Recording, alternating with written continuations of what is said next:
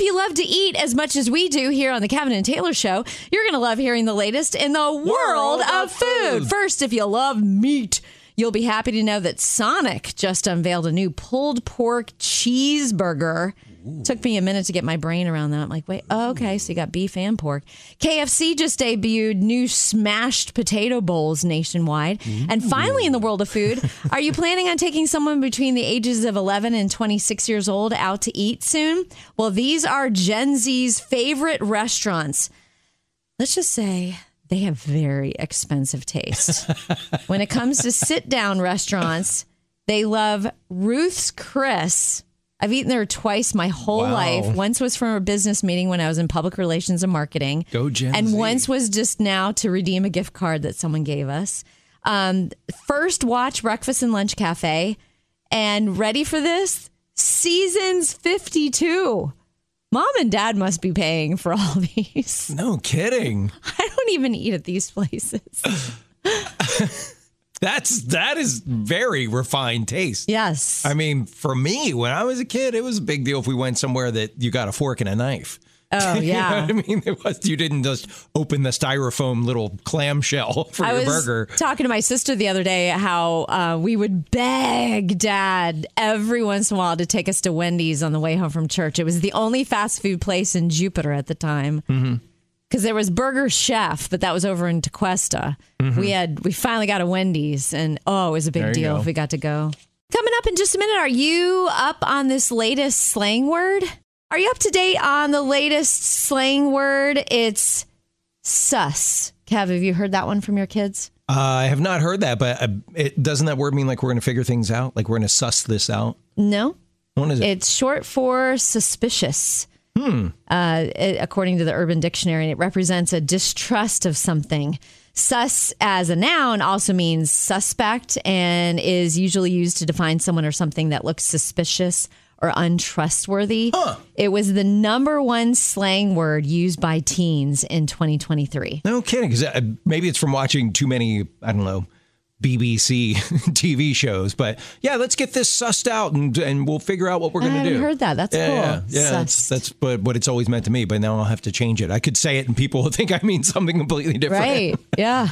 So have you ever been misunderstood? Maybe something you said or something you posted, people completely mistook or misread what it is that you said. That happened to me very recently.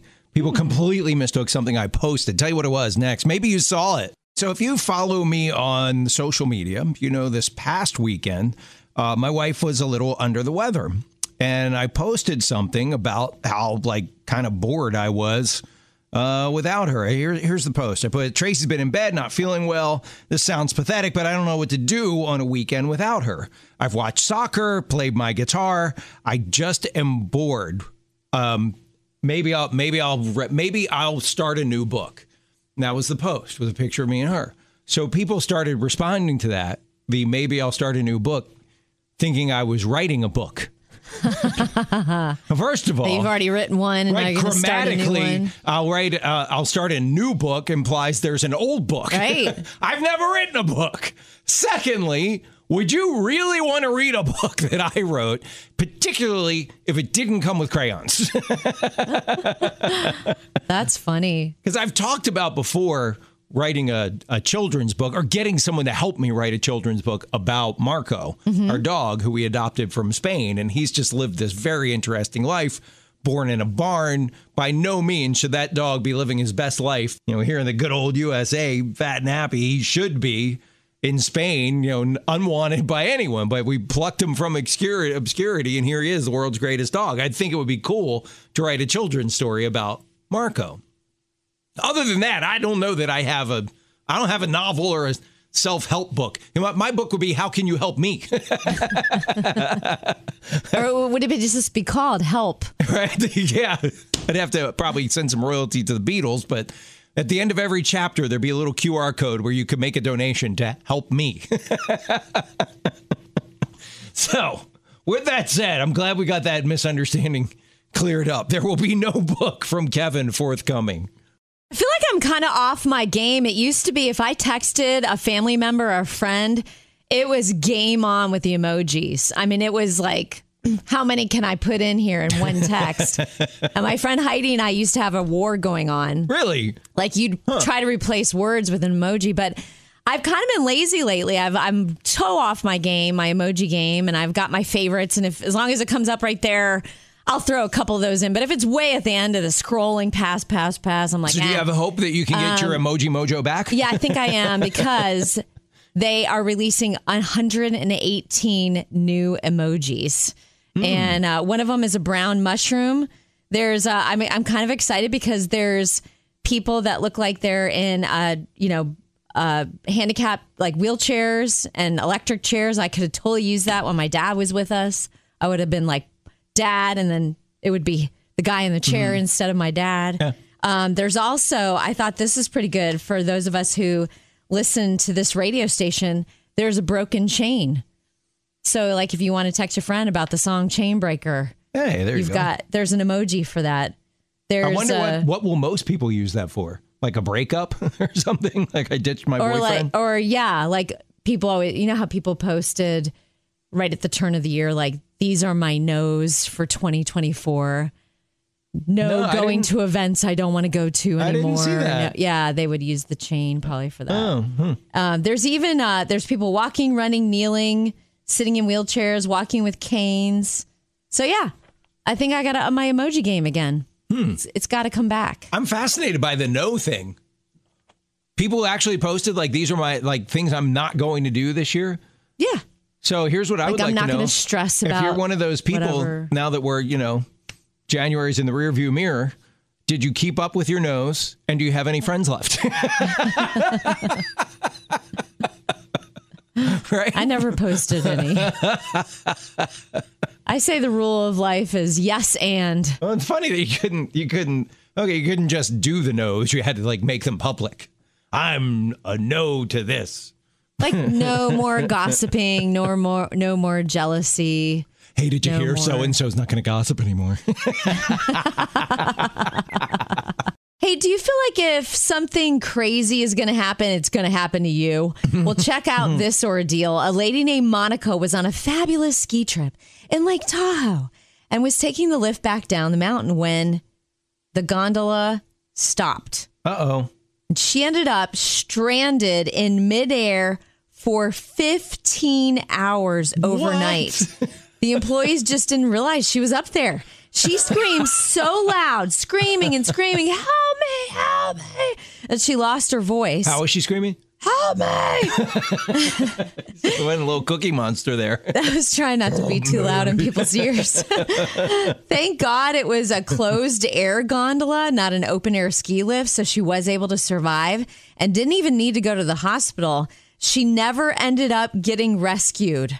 Her friends had reported her missing, but employees only found out she'd been up there when they got to work the next day, turned the lift back on, and like, "Oh, hey, this lady got off the gondola. That's different." Poor thing. She's from Chile, and she's probably like, I'm never going back to the United States again. She got off that thing. She was very Chile. Yeah. So coming up in just a minute, anyone in your family adopted, you are going to love this story. This is your guaranteed to put you in a good mood story of the day. Good news. This is such a sweet adoption story. Chris is a firefighter, and he and his wife, Brittany, live in Louisville. And they had already adopted 2 kids and were praying that God would bring them a 3rd child. Well, they just adopted a baby boy named Sam, who was surrendered to Chris's fire station almost 2 years ago.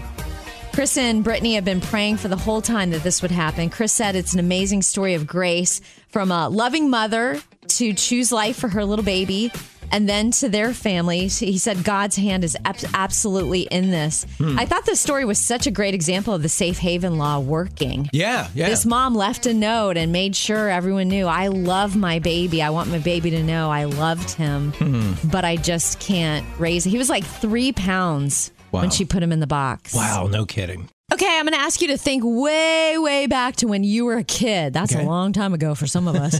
And what were you obsessed with? Let's talk about that next. So we're asking you to take a trip down memory lane today. Think way back when you were a kid. What were you obsessed with? And I think when I was really little, I was just obsessed with having friends. My mom couldn't find me one day when we moved into a different house. And I was going door to door, knocking on the door, asking people if they had any children. So I wanted friends right away. But there's some quirky things that kids can into. There's one little 12-year-old. When he would get to go to Walmart or Kmart, instead of wandering into the toy department, he was beelining to the vacuum cleaners. He was obsessed. And so Really? Finally, his parents bought him a brand new Kirby vacuum for Christmas. It was his favorite gift of this year, and his parents loved it because for a while, it only lasted 8 months. He did all the vacuuming.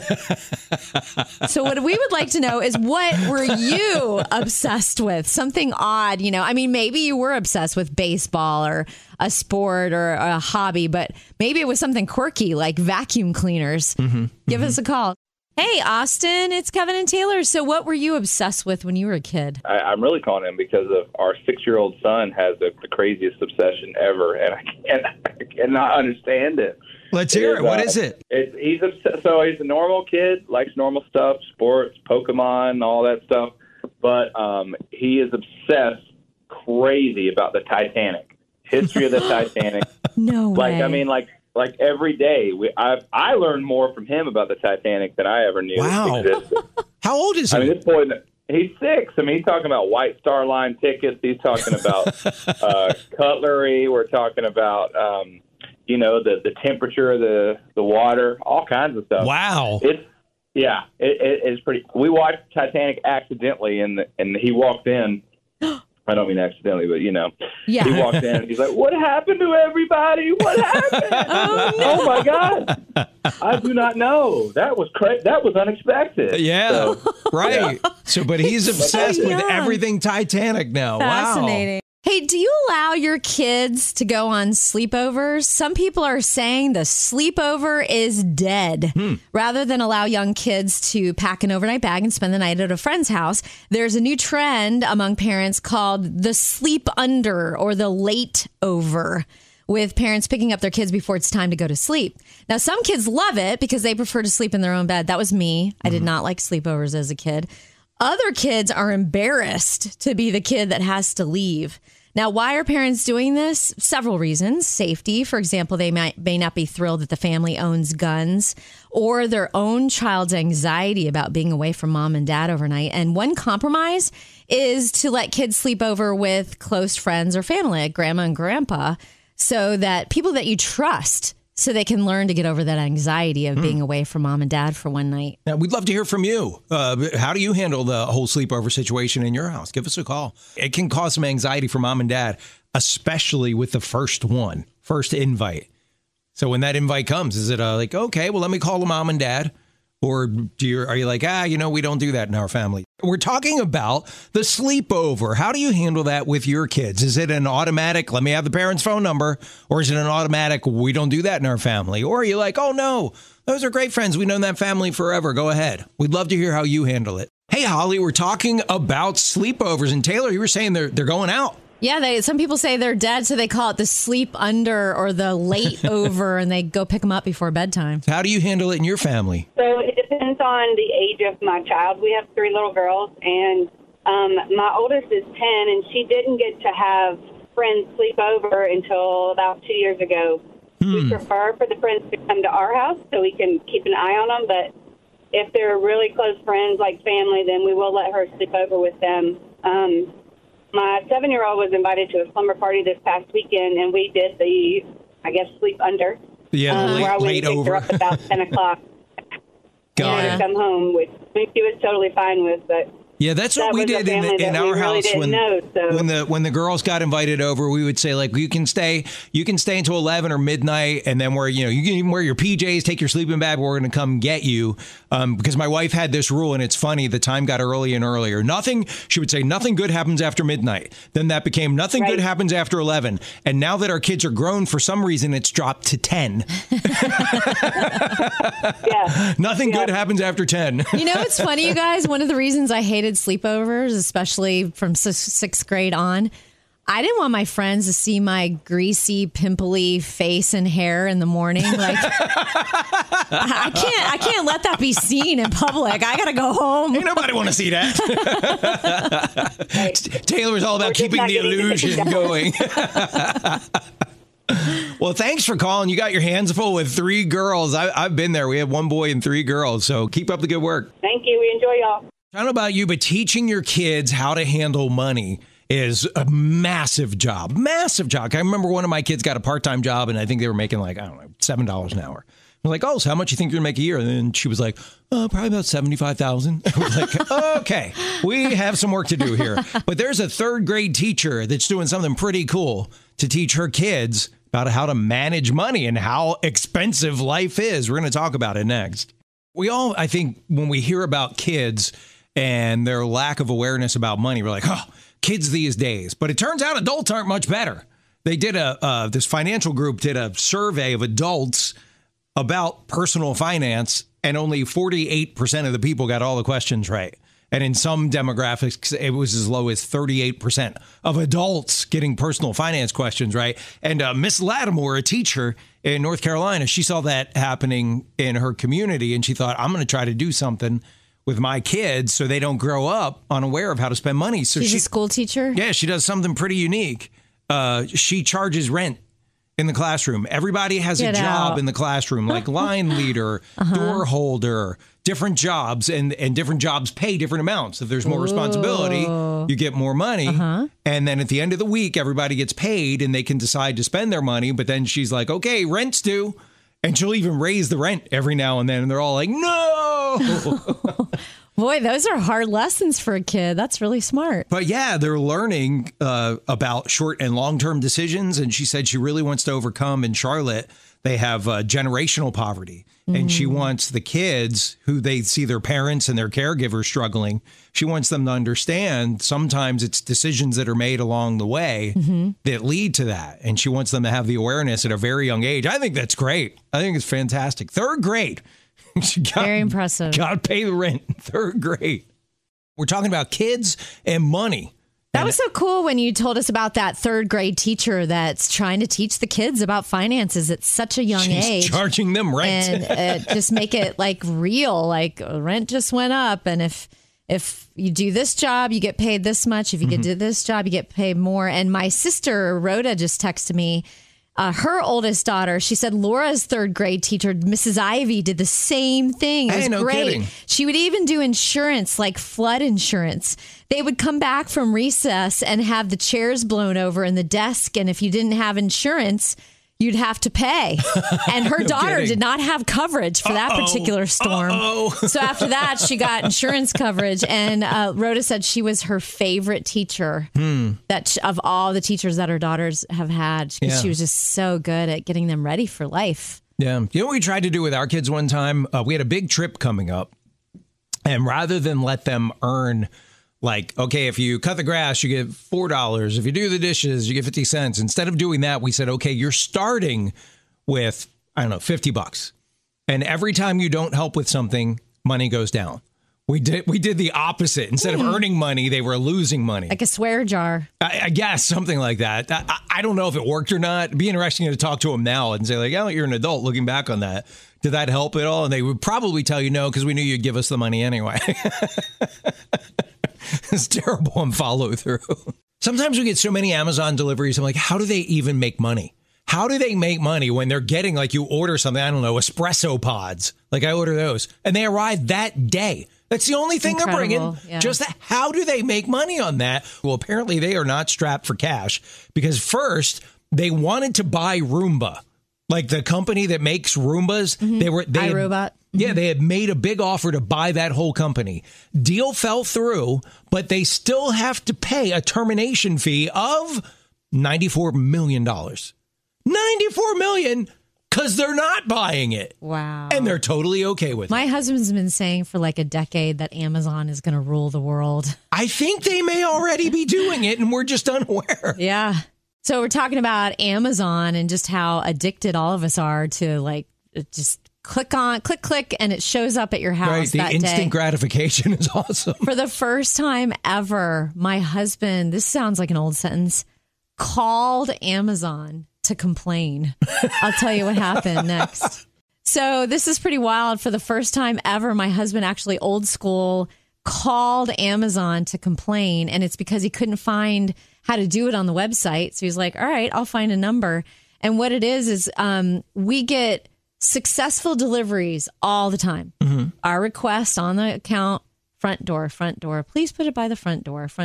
Okay. Well, every once in a while, it's like every fifth order, the Amazon driver puts the item by our garage, right where my husband's tire would absolutely roll over it. No kidding. Like, there's no way. We don't have a camera out there. There's no way that we know. Yeah. And so, like, I was pulling out yesterday, and I had to text my husband in case he ran an errand because he works from home. I said, hey, before you go anywhere, those coffee mugs I ordered for the Kevin and Taylor show are right behind your back tire. And he was like, that's enough. So I've had enough. He said they were so nice and said, you know what? We've got a note in your file, and they apologize. And they have got excellent customer service, old school style, when you get a real person on the phone. Did he say, I'm fed up and I'm not going to take it anymore? He's always super nice. He's like, this is not good. He goes, if we had ordered like a new iPad or a Kindle, it would have been in a million pieces.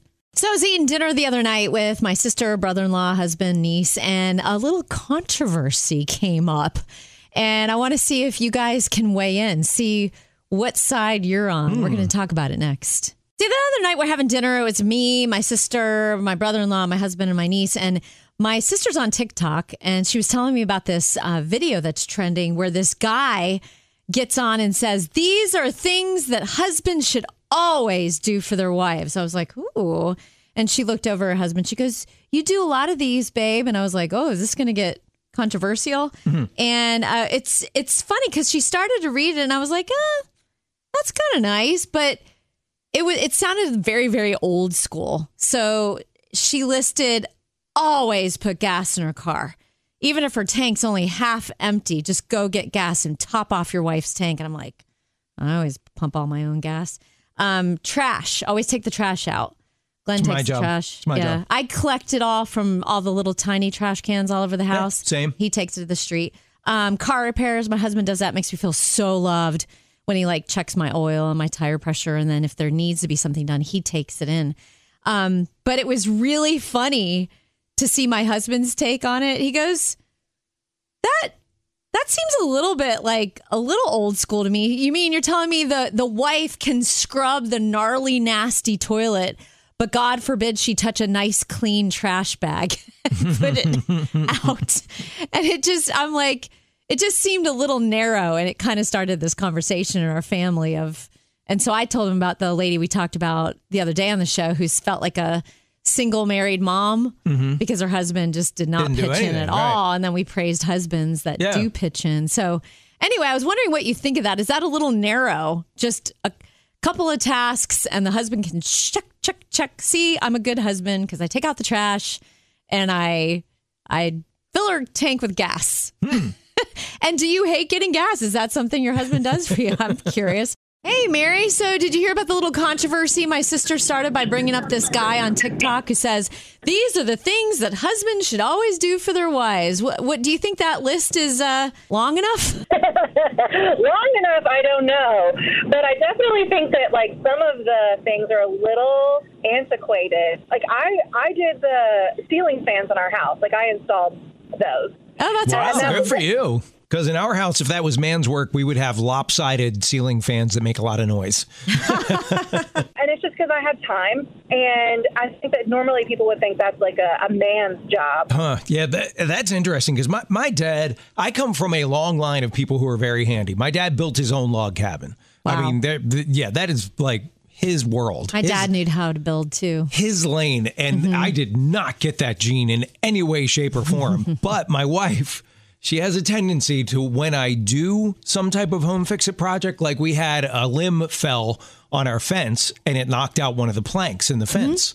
And I went to the Home Depot store, got a plank, pretty much matched. And it took me a little while because it took some maneuvering to get it slid into where it had to go. But I did it. Yeah. I got it done. she will overreact with encouragement to that. And I know she's doing it. And I'm like, hun, I get it. You want me to do more stuff like this, but that's not going to help. The reverse psychology saw right through it. It's almost like she's going, Hercules. Well, she tried. You did it. See, you can do things.